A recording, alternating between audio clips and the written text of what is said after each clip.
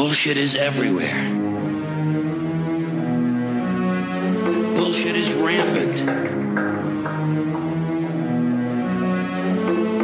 Bullshit.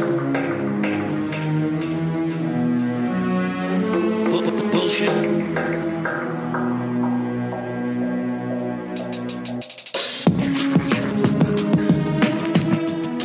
Welcome back to the bullshit filter, Mr. Pipe Smoking Ray Harris. Thank you. Thank you for having me. Is that a real pipe or a prop pipe? Oh my God! I can't believe I have to say this. Light something. I don't ever put anything fake in my mouth. You know this. You know this. No, it's real. It's legit. Right, light it up. Let me see. Oh, I'm not ready. I'm not prepared. Right. I mean, not anything legally. I don't have anything legal to put in. Yeah. If that's what you're asking. Yeah, nothing legal. Yeah, I don't. No. I don't. I don't have anything. Sorry. I was just telling Ray off air that I was at an antique store here a week or two ago with Chrissy, and they had a couple of corn cob pipes for sale from the 40s or 50s, and I really had to stop myself from buying them. I'm like, I really want it, but really, it's just going to join the collection of knick-knack junk on my desk. Ray and I just did a knick-knack comparison. Seems like we have the same taste in knick-knack junk. We do.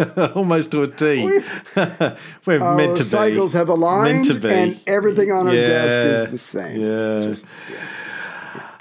So listen, this week on the Bullshit Filter, boys and girls, we're going to talk about Afghanistan again, still. Yeah. Picking up where we left off last time, which was the Soviet invasion in 1979.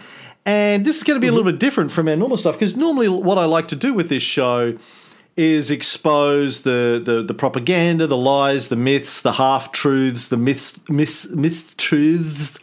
But with this, we're going to do something more aligned with what we would normally do on the Cold War show, I think.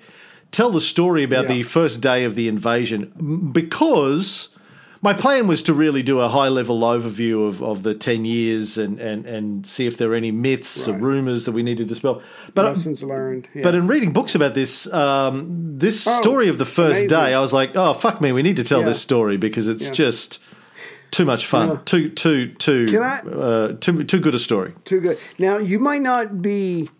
you might not feel the same way I do as a non-American, and you can't help that. It's nobody's fault. But when I was reading through this and I saw, to a degree, in various times and locations, what a clusterfuck the Soviets were going through and trying to invade and hold another country, I gotta say, it made me feel a little bit better.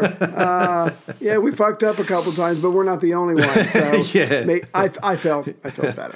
Yeah, it was a bit of a fuck up on multiple levels. So in the last episodes, when we were talking about the lead up to the invasion of Afghanistan, which, by the way, a lot of people seem to like, a lot of people enjoyed those shows, hence we thought we'd do some more. Sure, we're horse. We talked about the beginnings of the uprising, the sort of Islamic Mujahideen rebellion against the Afghani government in early 1979. Started with the Herat uprising, the Herat barracks. This was in March of 1979, and the immediate reaction of the government in Kabul at the time, the Afghani government, was to panic and as we talked about last time, ask Moscow to send military forces to help them put the uprising down. Yes. And I think we talked about this last time, but the Politburo in Moscow talked about it for 4 whole days, trying to work out what to do. Yeah. And in the end, they decided they weren't going to send troops. Right. And I think this is important to understand, and we covered this last time, but the Soviets really didn't want to invade Afghanistan. Yeah. It was not something that they, were excited about. It was not something that they planned to do. They avoided it as long as they thought they possibly could. What they said they would do was supply the Afghan government with additional military and economic aid. Mm-hmm. The Soviet Prime Minister at the time, Alexei Kosygin, who was died in 1980, told the Afghan president at the time, Taraki, Right. if we sent in our troops, the situation in your country would not improve. On the contrary, it would get worse. Our troops would have to struggle not only with an external aggressor, but with a part of your own people, and people do not forgive that kind of thing. Yeah. Now, the external aggressor, who do you think he was talking about there, Ray? Are they afraid that the Americans or the Pakistanis are going to come in? Or are they talking about the Afghanistans who are not loyal to the Soviet Union? I think it's probably the Pakistanis. As we know, the Mujahideen went over to Pakistan, hundreds of thousands of them, and then they were coming back trained up. I think that's what he's referring to. There were fears that the CIA were involved behind that, and as we know, they kind of were already at that juncture. They were supporting it in various ways. Encouraging them, supporting them with financing and some weapons. And people do not forgive that kind of thing. So there you have the Prime Minister of the Soviet Union at the time very clearly saying to Taraki, look, if we go in there, it's just going to make things worse. The Soviets knew that. They weren't idiots. They weren't stupid. Right. They weren't like, and I want to contrast this to when the Americans went in 2001 with this bellicose attitude of this is all going to be over in 30 days. You know, we're going to mission accomplished. And revenge. Bing, bang, boom. Yes. Yeah, well, yes. Yeah. They thought it was going to be an easy peasy Japanesey kind of deal, and there'd be, I'm sure there were some Americans who knew differently, but certainly the bellicose attitude of America when you went in 2001, very confident, very cocky. We're going to go there, kick ass. It'll all be done. You know, if you go back and you look at the statements from Bush, Cheney, and Rumsfeld at the time, and their various generals, Colin Powell, recently departed. Colin Powell. There was, a very high degree of confidence that this was going to go well for the United States. The Soviets, on the other hand, knew that it would probably end badly if they went in, so it wasn't something they were excited about. But after the murder of Taraki by Amin that we covered last time, December 1979, the Russians decided they had to act. Well, let me ask you something based on what you just said, because it was earlier in 1979. Yeah, the Politburo gets together and they're like, okay, someone just starts shooting out. What's the downside if we invade Afghanistan? And like you said, there was a pretty impressive list of reasons not to do this. And so they wisely went, you know what, too many downsides, no upside, it's just a clusterfuck. We're not doing this. Nothing changes for the most part, except for, when Taraki is killed. And so besides him dying, all the other reasons not to go in are still there, but they feel at this point they have to go in. The country's falling apart. You don't want a country that's in the middle of a civil war right next to you. The Americans might take advantage of that or whatever. So the whole thing is bad. It's a horrible situation for the Soviets. I don't know. Would you agree that in some ways they don't have a choice? They have to go in? Obviously, the Americans did not have to go in after 9/11. We chose to go in, the whole narrative, yada, yada, yada. But what about the Soviets? Do you think they were like, this, as bad as this is, the fire that's coming will be even worse if we don't do something about this country's government falling apart? Yeah, well, I think as we explained last time, if you look at it through a geopolitical lens in 1979, they've got on the border of the Soviet Union down in that part of the world, they've got Iran, which has just fallen to the Ayatollah Khomeini, very anti-Soviet. Right. I mean, before that they had the American puppet government in there, which was also very anti-Soviet. So situation hasn't changed dramatically for them in Iran. They've swapped one enemy with another enemy. Right. They've got Pakistan down there, which is in the American camp at this stage. Oh, yes. They've got China on their border down there, which is not really friendly to them at that juncture. Right. So if they lose Afghanistan, number one, the chances are very high that they're going to end up with another enemy, either controlled by the Americans or an American proxy, like Pakistan there, or another fundamentalist Islamic operation that hates the Soviets. Right. So, they're facing that sort of a situation. Plus, it's just like you don't want a crazy regime on your border. It's going to leak over into your side of the world. Yes. The analogy would be, if Mexico ended up being run by the Taliban. Right. What would America do if the Taliban took over Mexico or Canada? Step in. I mean, when as we said, I think last time, when the Soviets gave Fidel Castro some nuclear missiles that were setting off the coast of Florida, America lost its damn mind. So, this isn't hard, shouldn't be hard for Americans to understand. You have an enemy literally on your border being funded or supported directly or indirectly by one of your enemies in the Cold War. Yeah. This is a genuine, direct, immediate threat that needs to be handled by the Soviets. They didn't invade Afghanistan because it was a Tuesday afternoon and they were bored. Right. It was Christmas Day, actually, and they were like, fucking Christmas. I hate Christmas. What? Anyone got any ideas? Yeah, I've already opened my gifts. Anything else? Seriously, I just want to get out of Christmas. This is me, actually, every year. December 24th, I'm like, I'll go to Afghanistan. Is there any way I can get out of this? Yeah, like anything I can do to get out of tomorrow. I don't want to be part of it. Take this, Kim, and go to Afghanistan. I got to tell you a story. I got to tell you a story. Yes. You know my mother. You've met my mother. You've snuggled, spooned my mother on our European tour. Also that a month from now, roughly, I'm doing a screening of my film in Bundaberg, my hometown, my old hometown, where my mother's lived her entire 74 years. Yeah. So her son, her only son, her eldest child. Go ahead. Sorry. Her eldest child, is coming to her hometown to do a screening in the main street of town. There's the oldest cinema in town. Right. Doing a Q&A afterwards with several local clergy. That's bound to be argy-bargy. Local boy. Big deal. Scores big. Yeah. Red carpet. Yeah. Fucking Klieg lights. The whole thing. Pulling up in a limousine. Going to have a fur coat on. Oh, I was going to say shark skin. Shark skin. So that way you can turn and it looks like different colors. Go ahead. It's your story. Go ahead. I texted her yesterday because I was organising some tickets for some people and I didn't know if she'd already got one or not. Tickets only just went on sale. Right. I texted her and said, have you got a ticket for the screening yet? Just want to know because I'm organising tickets. She said, nah, I've already seen it. That's not the point.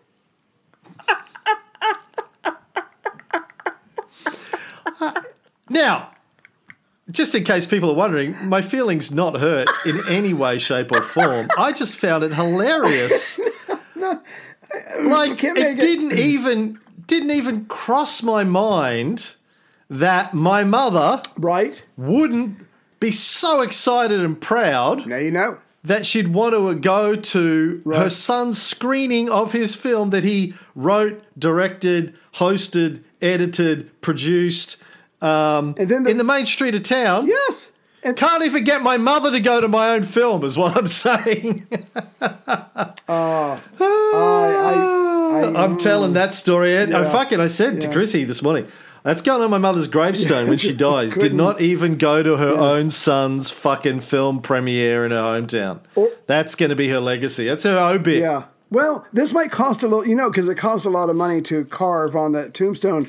I would carve something like it. I'm willing to pay 50%. Not really sure she's here because she damn sure couldn't make it to my movie premiere. I don't know if she's here on the ground right now. Whatever. I don't know. I'm with you. Yeah. I'm with you.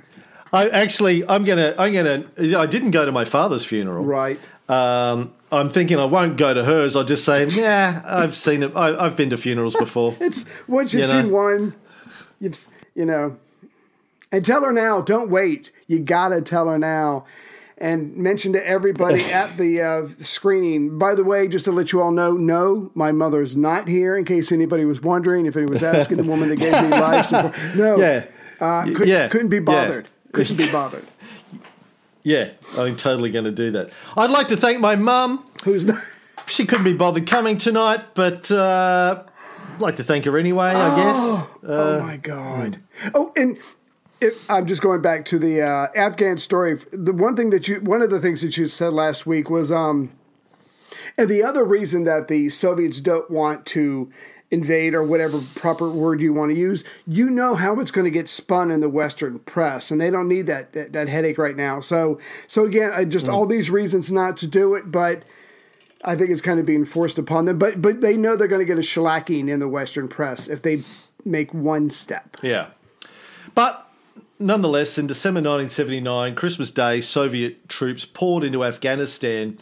Now, they started in Kabul, and as we said last time, they stormed Amin's palace and killed him. But I want to tell that story in detail because it's kind of fascinating, because he did not see it coming. No. Even when it was happening.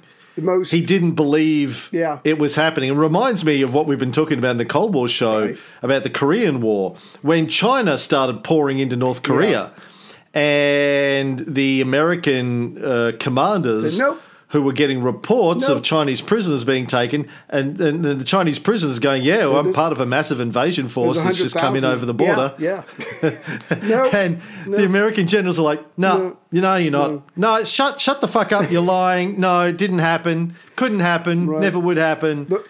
Douglas MacArthur has told us China's not going to come over the border, so hey, I'm sorry, I don't care who you think you are, but you're not Chinese. Yeah. You're not part of if you can't even tell that you're not Chinese, I can't help you. How can I take you seriously when you don't even know that you're not Chinese? I mean, come on, seriously. Come on, you're not fooling anybody here. But either naivete. No, I really do think that Amin was thinking, because I was looking at the other players, I was thinking that he was thinking that Moscow had no other choice. It was him or chaos, or him or civil war, or whatever. Because as we're going to see, I think he's removed everybody else, so it's him or no one else. And so I think he thinks he's secure in that. That was my guess. It's called the Ray philosophy. It's like, it's me or you know. What are you going to do? What are you going to do? Seriously. Yeah, I'm calling you bluff. Yeah. Who else is going to work with you? Give me one name of a person that will work with you, and I'll step down right now. What? Oh, I didn't think so. All right, let's get on with the job. Oh, Tony Kynaston? Yeah, that's more of a mercy thing. I think he actually puts it on his taxes as mercy talk. Yeah, it's a charity. It's charity. It's like literally. For me? Yeah. Well, there you go, anyway, Who do I? Who's giving Tony charity? That's what I want to know. Oh, it's got to be like God or somebody. I don't know. We'll follow him around and find out. Anyway. Yeah. He's an atheist, but God will let him into heaven anyway. He goes, look, you did a solid for Cameron and probably lots of other people, so, we'll let you in. We'll forgive the whole atheist thing. Come on in. Show me, it's fine. Don't worry about it. Show me how you handle the green, with your little putting game or what. I don't know anything about golf, but anyway. Now, a bit like the Americans in 2001, when the Soviets did go in, they thought they could get it over with pretty quickly. Right. Not a month, but 6 to 12 months. Yeah. Their plan was pretty modest. Let's go in, secure, stabilize the situation there, secure the main roads and towns, train up the Afghan army and police, and we'll be out of there in 6 months to a year. Right. Just in, tactical, boom, boom, stabilize, get out. That was their plan. Yes. Of course, the Americans were like, fuck no, if we have to fight a war for 10 years, you have to fight a war for 10 years. Join the club. And spent, hundreds of millions of dollars trying to make sure that the Soviet Union couldn't get out quickly. And, as I said last time, and I think there's a very strong case to make here, the result of the Americans trying to make this operation bigger and longer than it was supposed to be, or would have been otherwise, probably resulted in millions of unnecessary deaths. Right. It would have probably been over relatively quickly. We don't really know. But if the Mujahideen wasn't getting supported by the United States, this probably would have been over quickly. And certainly the Americans thought so because they took credit for it, continue to take credit for it. The Americans are very proud of the fact the CIA Pentagon, etc., very proud of the fact Yeah. that they gave the Soviet Union its own Vietnam, as they always say. So, America is quite proud. Yes, look, millions of Afghanis died. Yeah, lost their homes. But honestly, I don't know why they don't like us. Yeah. I couldn't put don't my know. finger on it. I don't. No, because we've forgotten all about it. I've forgiven myself. So yes, like as Rupert Murdoch said to Donald Trump this week, leave the past in the past. Yes, what's done is done. Let's move on. Or Janet Jackson, what have you done for me lately? It's all the same. It's all that was. Yeah, when was the last time you gave us a nipple slip, Right, Janet? Come on. yeah. Don't be stop selfish. trying to take credit for Timberlake and the your nipples. nipple slip. Yeah, That's a long time ago. Now- We want more nipple slips. If anything, more. Yeah. So let me ask you this. But again, I just got to go back to the Soviets for a second and tell me if I've got this right. There's probably more to it. But currently what's going on in Afghanistan is that Amin is the leader. How he got to the position of power, not exactly legal. He's not religious enough for a lot of the people in the country, and he's a lot like Rhee, where if you're against him, communist or not, there's a good chance you're disappearing before the sun sets, your family's disappearing, or whatever. And so he's this cruel, heartless bastard who thinks he's got an ace up his sleeve, which is the Soviet Union, and that they don't have anywhere to go. But there are some fundamental problems in his country that have absolutely nothing to do with the Soviet Union, but obviously all those problems are going to be exacerbated once an invasion force comes in. But again, how he doesn't see them as a threat, and how the Soviets are thinking, yeah, we'll get in, we'll get out, how this is going to work. Again, it's like the perfect storm forming, and no one can really see what's going on, or no one's really expecting the worst that's going to happen. Yeah. I mean, for whatever reason, and as we said last time, Taraki, the previous prime minister of Afghanistan, president, had been to Havana for one of the non-aligned movement conferences, and then he stopped in at Moscow on his way back, and he met with Brezhnev and some of the other leaders in the Politburo, and said, hey. And they basically said, hey, listen, we'll protect you, we've got your back, go there, sort it out with Amin. And when Amin arrested him, right, spoke to Brezhnev, what do you want me to do with him? Brezhnev said, do whatever you want. And then Amin killed him. Brezhnev was shocked. He didn't expect that. I also read in one... Yeah. Some of the books I read this week said that when they had that phone call, Taraki was already dead. Amin had him executed straight away. Yes. Just didn't tell Brezhnev about it until later. He obviously wasn't going to risk Taraki escaping or being rescued or whatever. Exactly. So the Soviet Union ended up finding themselves in a war which took them 9 years and 52 days to extricate themselves from. It took the USA 20 years because America has to do everything better. Bigger, better, baby. Only took you 10 years to get out. We're going to take 20 years to get out because we're fucking America.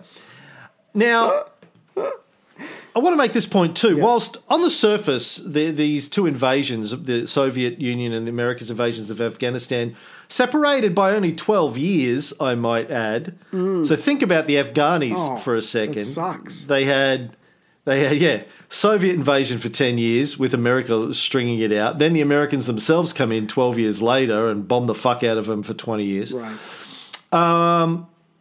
They might seem similar on the surface, but really they're anything but. As we explained in the first couple of shows, and we explained earlier on, Afghanistan sits on the border of the Soviet Union. Right.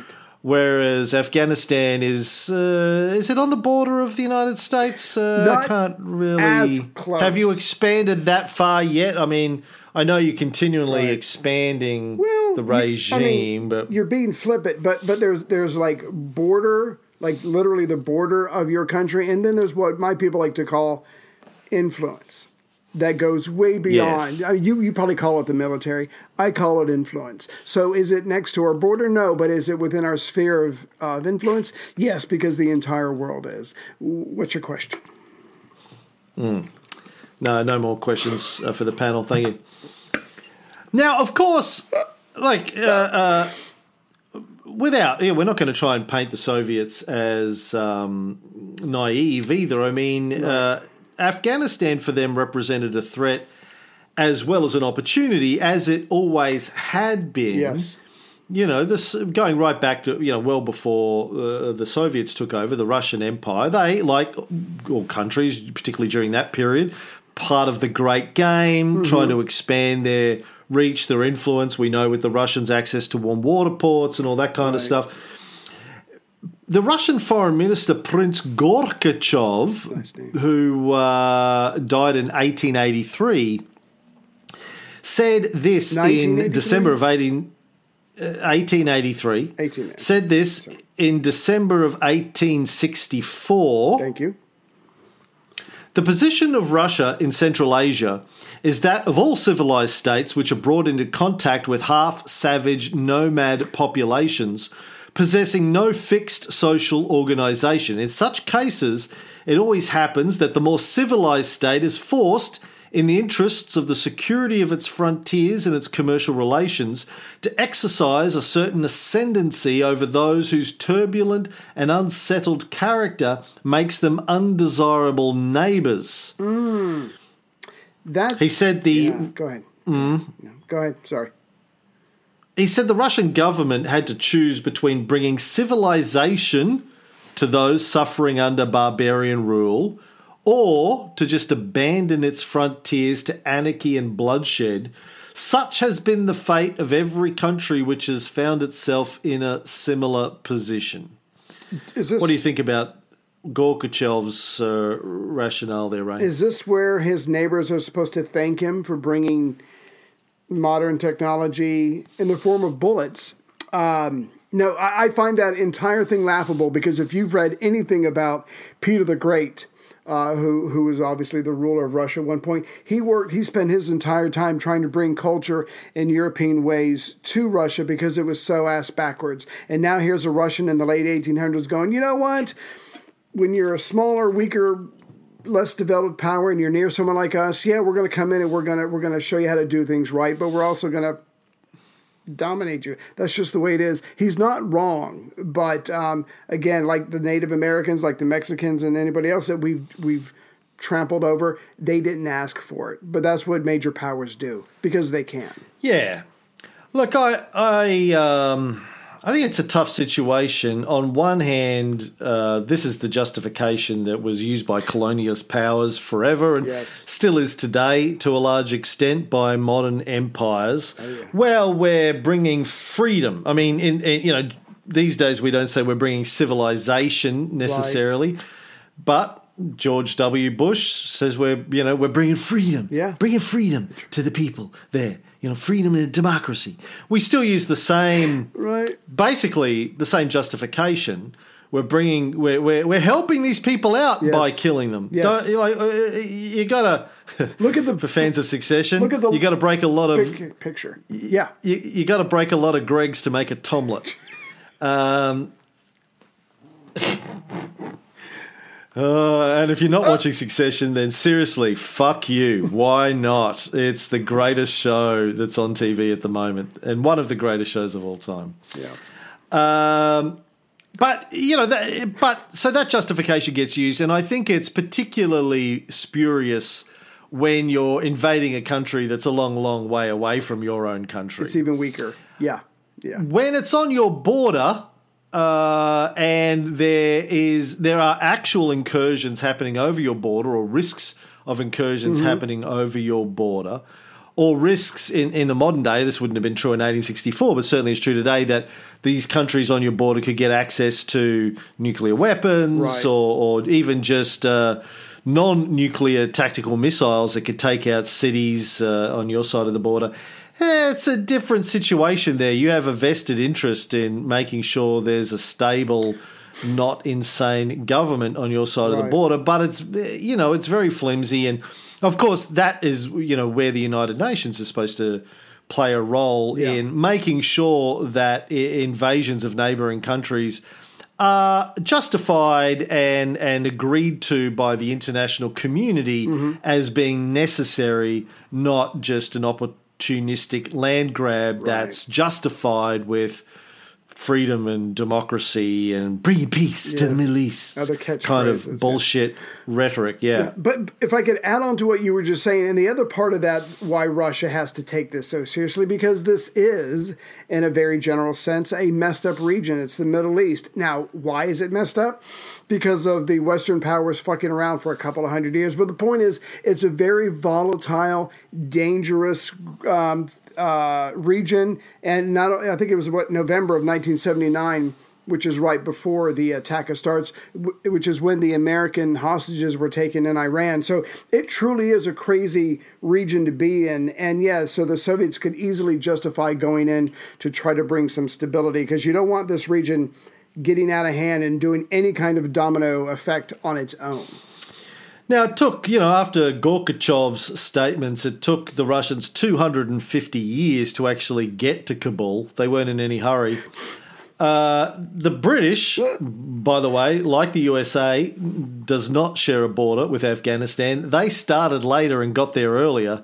As we said last time, they had basically run the region for 100 years before the Russians came in. Yeah.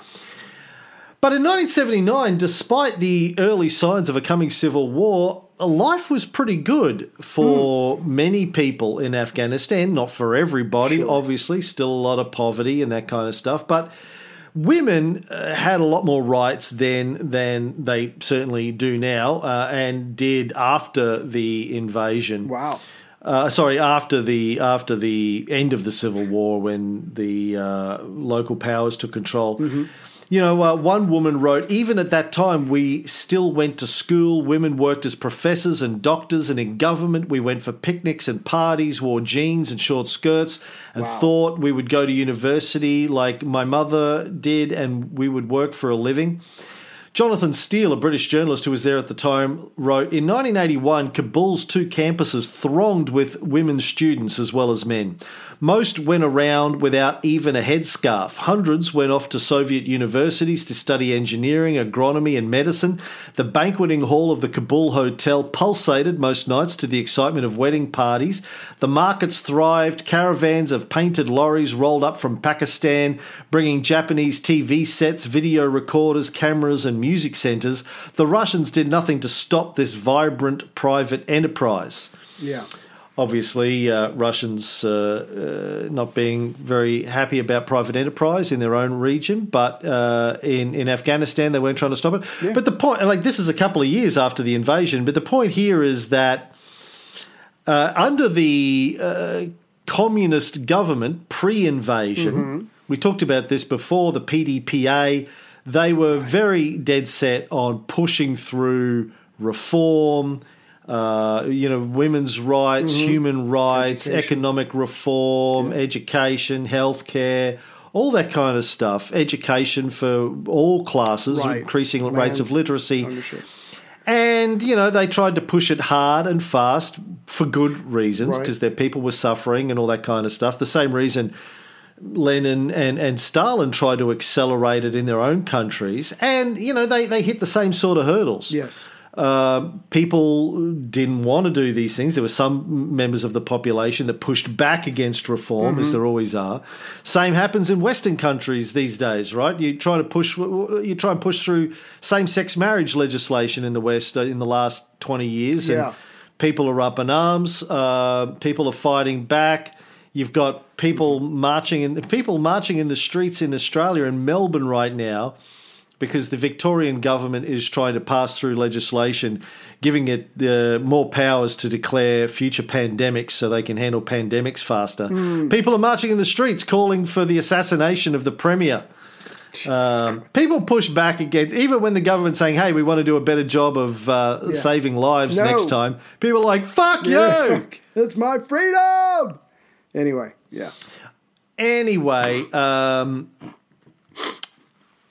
Where were we? Oh, fuck. I had a long debate on LinkedIn with an old friend of mine. Right. Just in this last week. I saw him posting some really dodgy COVID conspiracy bullshit on LinkedIn, and I called him on it. Yes. And he did the classic, anti-vaxxer strategy of disseminating, trying to pivot the conversation. Well, tell me about Uttar Pradesh, eh? Or what about this doctor? And that, all the stuff that we talked about on our shows, I was like, dude, none of that shit's going to work with me. Yeah. Like, answer the fucking question. What's the source for that chart? And he just went on and on, obfuscating, pivoting, trying to change the conversation. Yeah. Yeah, I end up going, hey, listen, no, don't use that term. That's a dirty word for me. But changing the subject, like not answering the fucking question. I end up going and attacking me and attacking my sources and ad hominems against me. I end up saying, all right, obviously this is going nowhere. You have an open invitation to come on the bullshit filter and we can talk about your theories and the sources behind your theories. Yeah. But it's just classic, man. And this is a guy that I've respected for 20 years, been a friend of mine. I actually hired him last year to do some work on QAV, some SEO and advertising work, his firm. Just these smart dumbs, man. They're everywhere. These people, former business partner of mine is one of these guys now. You know, people that I have for 20 years have thought were really smart guys have turned out to be complete fucking morons when it comes to COVID conspiracy theories. Wouldn't be able to think themselves out of a wet paper bag. It's like horrifying and shocking to me. But anyway, I digress. Yeah. So, point is that this communist government, for all their flaws, and I'm not talking about the Soviets, I'm talking about the Afghan government, PDPA, you know, we're making a lot of progress, pushing through a lot of reforms, but, you know, obviously the fundamentalist Muslims did not like, you know, this kind of rapid progress. And so, as we talked about in the last couple of episodes, they're pushing back in a big way. But it's important to keep that in mind. That's what they were fighting for. The communist government in Afghanistan and the Soviets who were supporting them were pushing for human rights reform, better education, more rights for women, all that kind of stuff.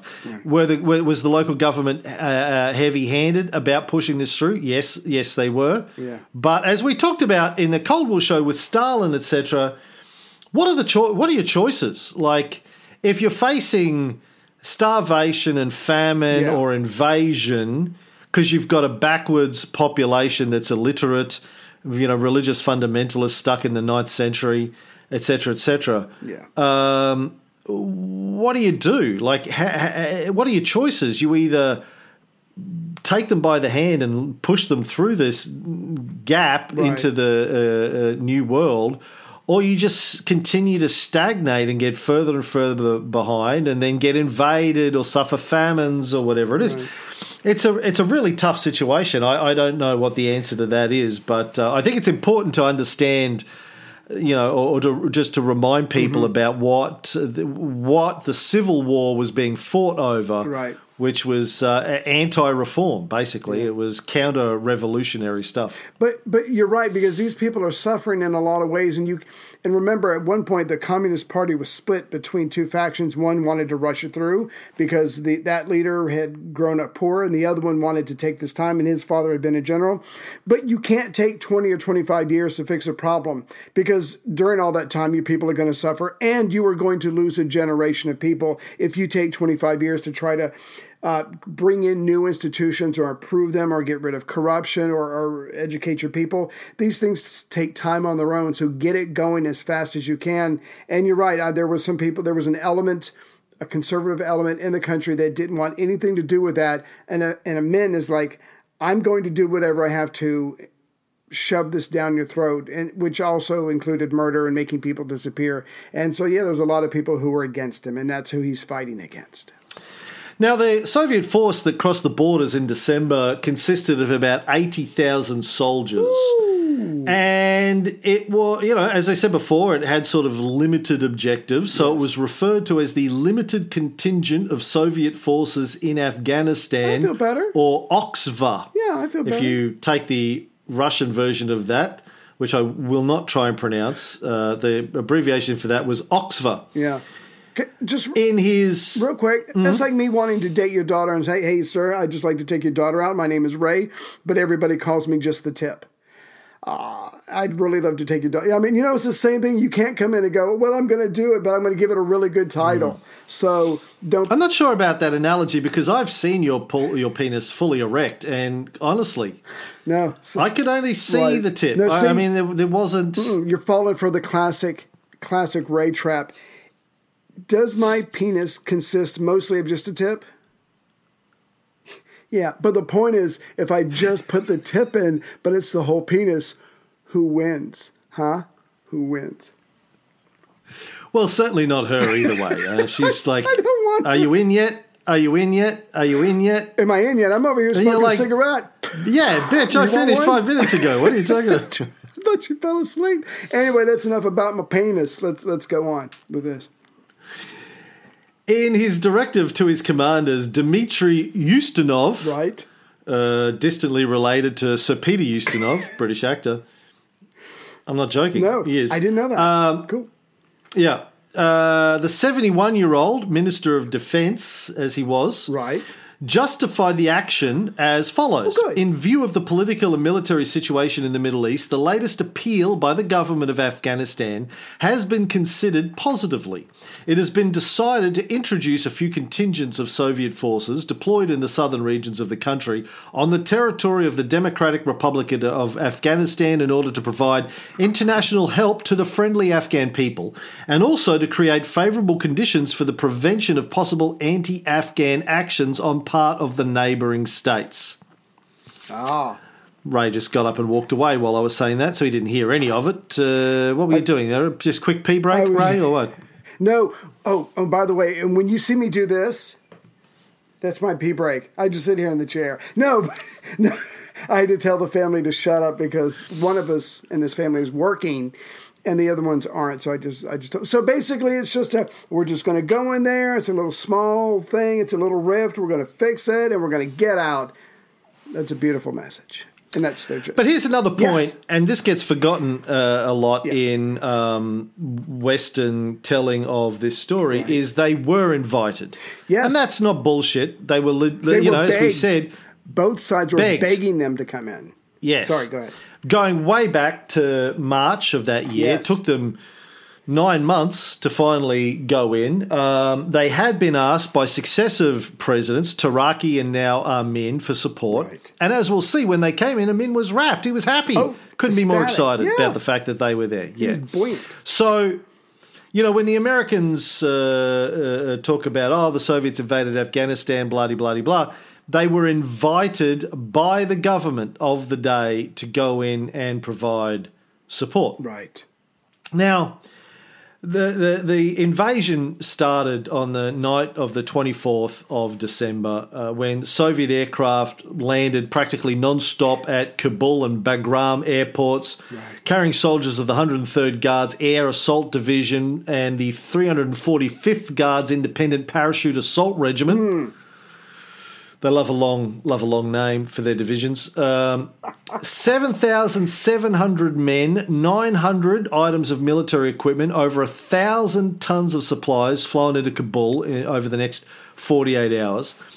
Unfortunately, one aircraft carrying 37 paratroopers crashed into a mountain and exploded as it was approaching Kabul airport.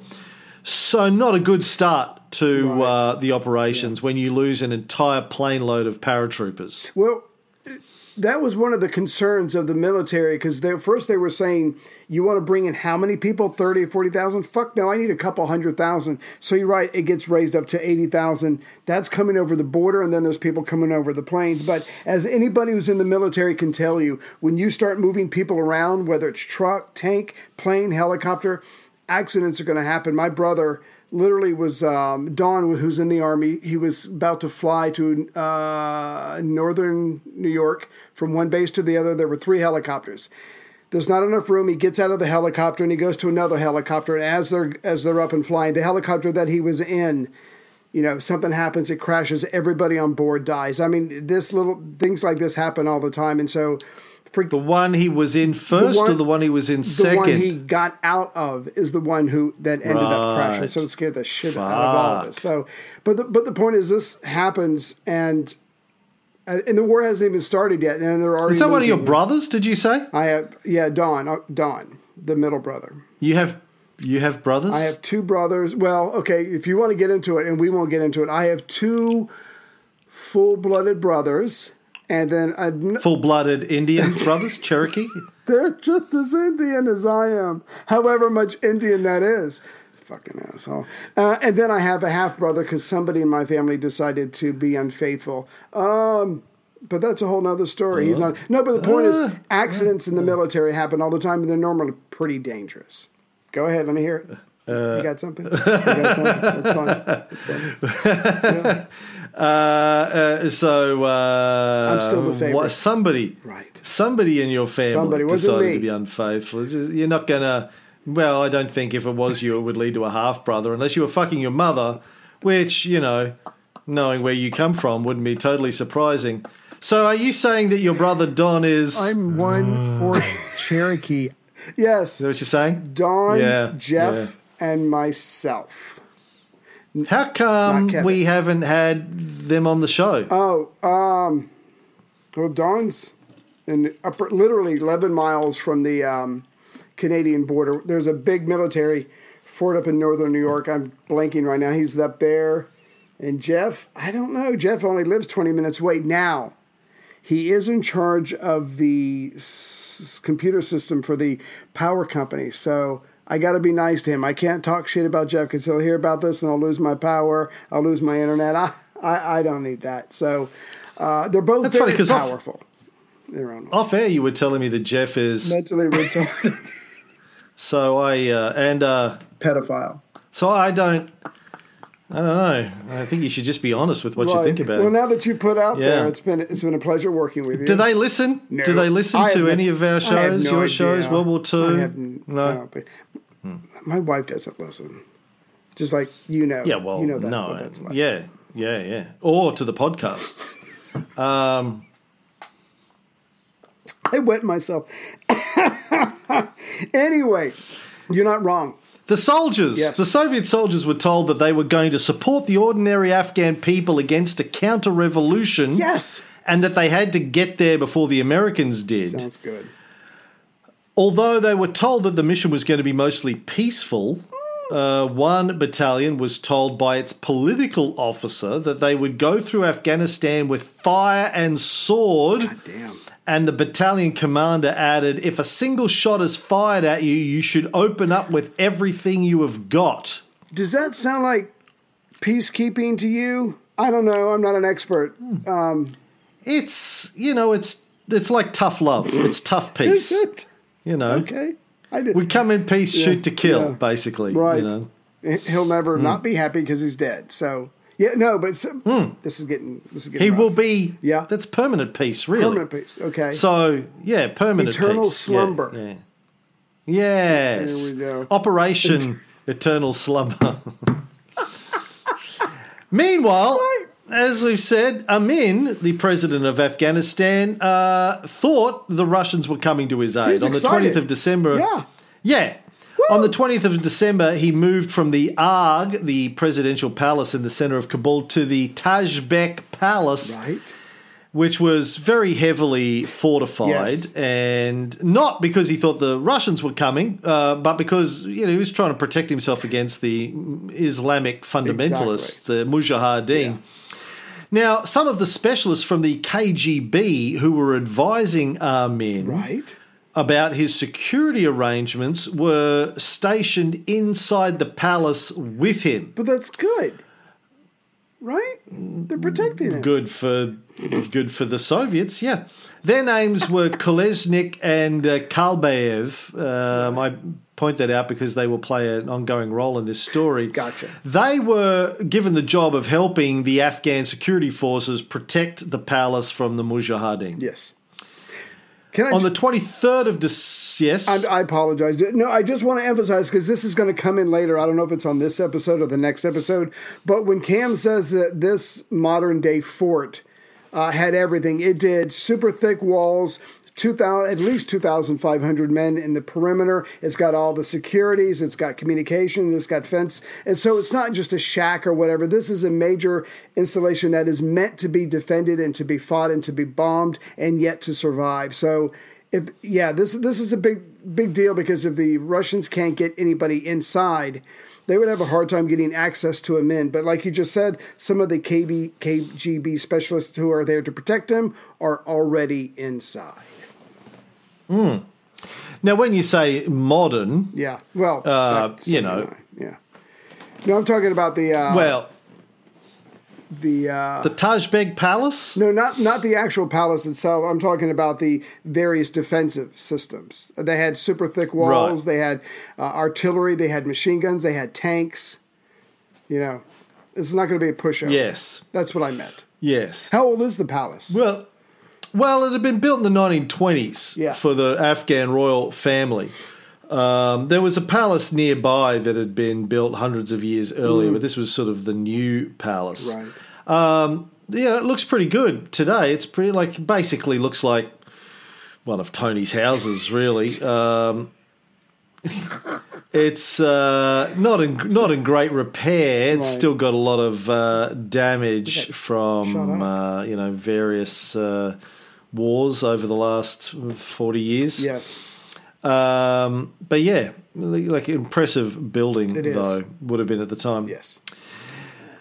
Now, on the 23rd of December, Kolesnik and Kalbayev, the KGB guys there, went to the Russian embassy to explain their plan for defending the palace from the Mujahideen to two of the Soviet generals that had just turned up, General Magometov and General Ivanov. Right. Ivanov is like, yep, great plan, love it. Just one slight tweak to the plan. Opportunity. Right. Well, sure. Here's what we want you to think about. Right. Just spitballing here, blue sky, run it up the flagpole, take the temperature. Instead of defending the palace, which is a great idea, don't get me wrong, that's a great idea. Right. Instead, what we want you to do is seize the palace by force. Hear me out. Okay. Hear me out. Right. I know that it's not. No. Listen. No, that's not the complete opposite of what you were talking about. It's not really. It's just we prefer to think of it like internally in the boardrooms. Right. In the email threads, we refer to it as it's a pivot.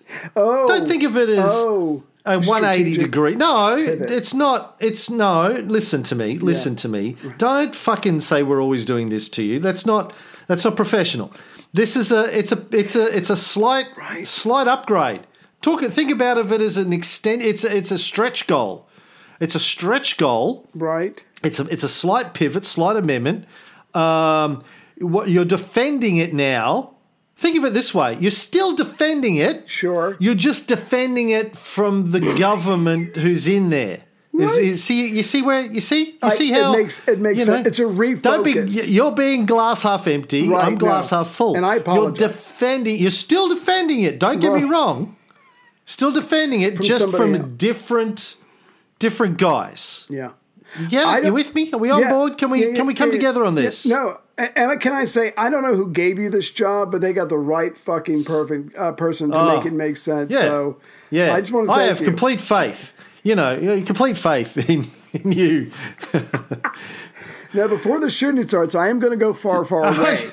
But go ahead. I just want to be those guys in the room.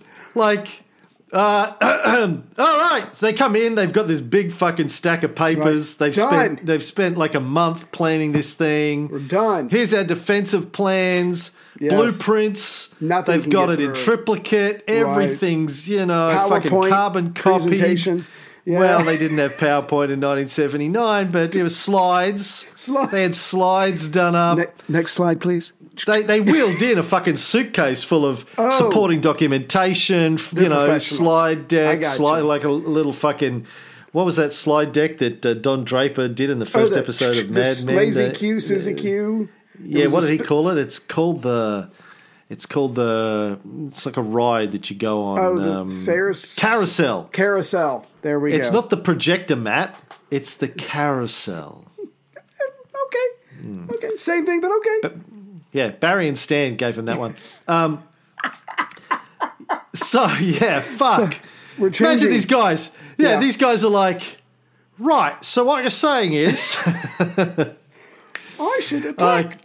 Tough fucking job for those guys. So I guess the the need to know circle is slowly expanding as we're getting closer and closer and closer to the day of actually the jumping off point. Because you got to tell these guys what they're doing. Yeah. Well, there were several like Soviet generals in Kabul who weren't told what was going down because it was really a need to know only basis, including two doctors. Yeah.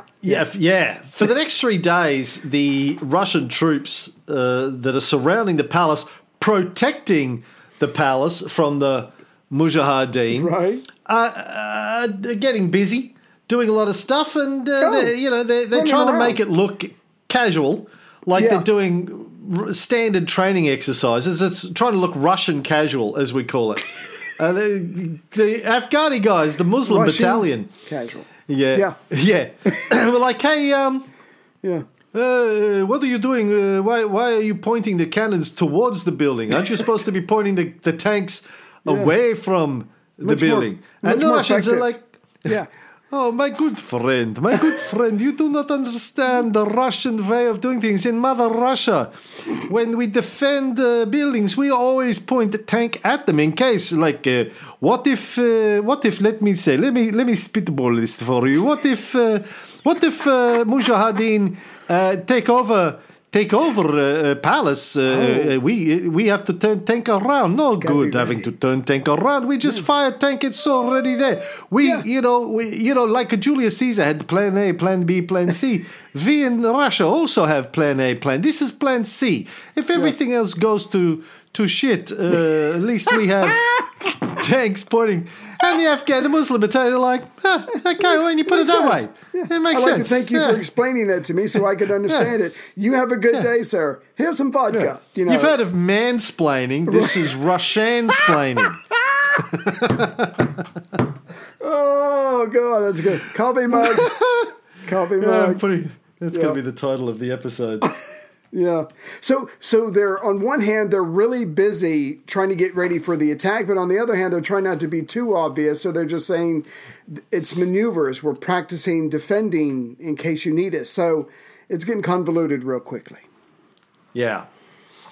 On the 26th of December, the officers of the Muslim battalion invited their colleagues to the Presidential Guard for a party. I love parties. Is this a dinner in my honor? Because that's what it kind of sounds like. Well, it's actually in our honor. It's okay. Oh, relax. Okay. It's in our honor. Yeah. The cooks prepared the food. The KGB right. He's having a stroke. Provided the vodka. I've been drinking too much vodka this morning to get into character, so I could do my Russian vodka. I don't know. I'm making it up. I don't know. Cognac, the caviar, other delicacies. 15 Afghan officers attended, including Major Jandad, who was the commander of the Presidential Guard. Remember that name, Jandad. And Lieutenant Rutsi. He was the guy who had murdered Taraki on Amin's orders, or on the orders of Jandad, actually, coming down from Amin. Yes. There were lots of toasts, as you get at these things, particularly when the Soviets are involved. They're toasting Soviet-Afghan friendship. Right. The Soviet waiters, though, were very careful to serve the Afghans huge portions of vodka, but only water to the Russians. Oh, brilliant. Just get them shit-faced before the fighting even starts. Nice. Lieutenant Rutsi got so drunk that he apparently told one of the Russians that Taraki had been suffocated on Amin's orders. Jandad heard him say that, had him taken away, telling the Russians that he was drunk and talking rubbish. Yeah. And the night went on without him. Yeah. But one of the reasons that the Russians haven't taken the palace yet is they don't really have any plans for the palace. They don't know where the rooms are. They don't know who's where. Yes. Yeah, what's going on.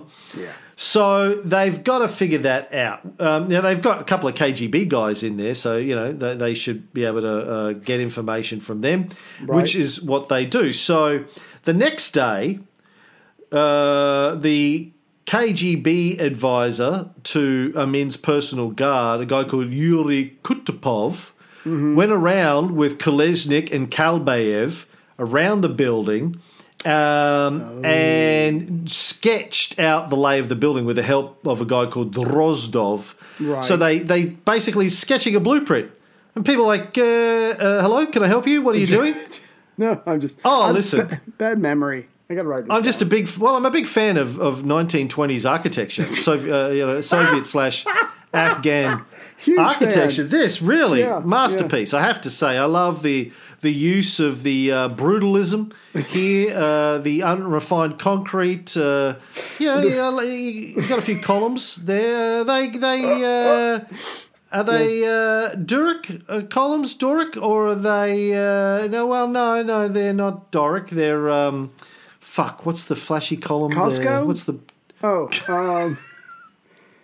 shit! I'm looking right at him.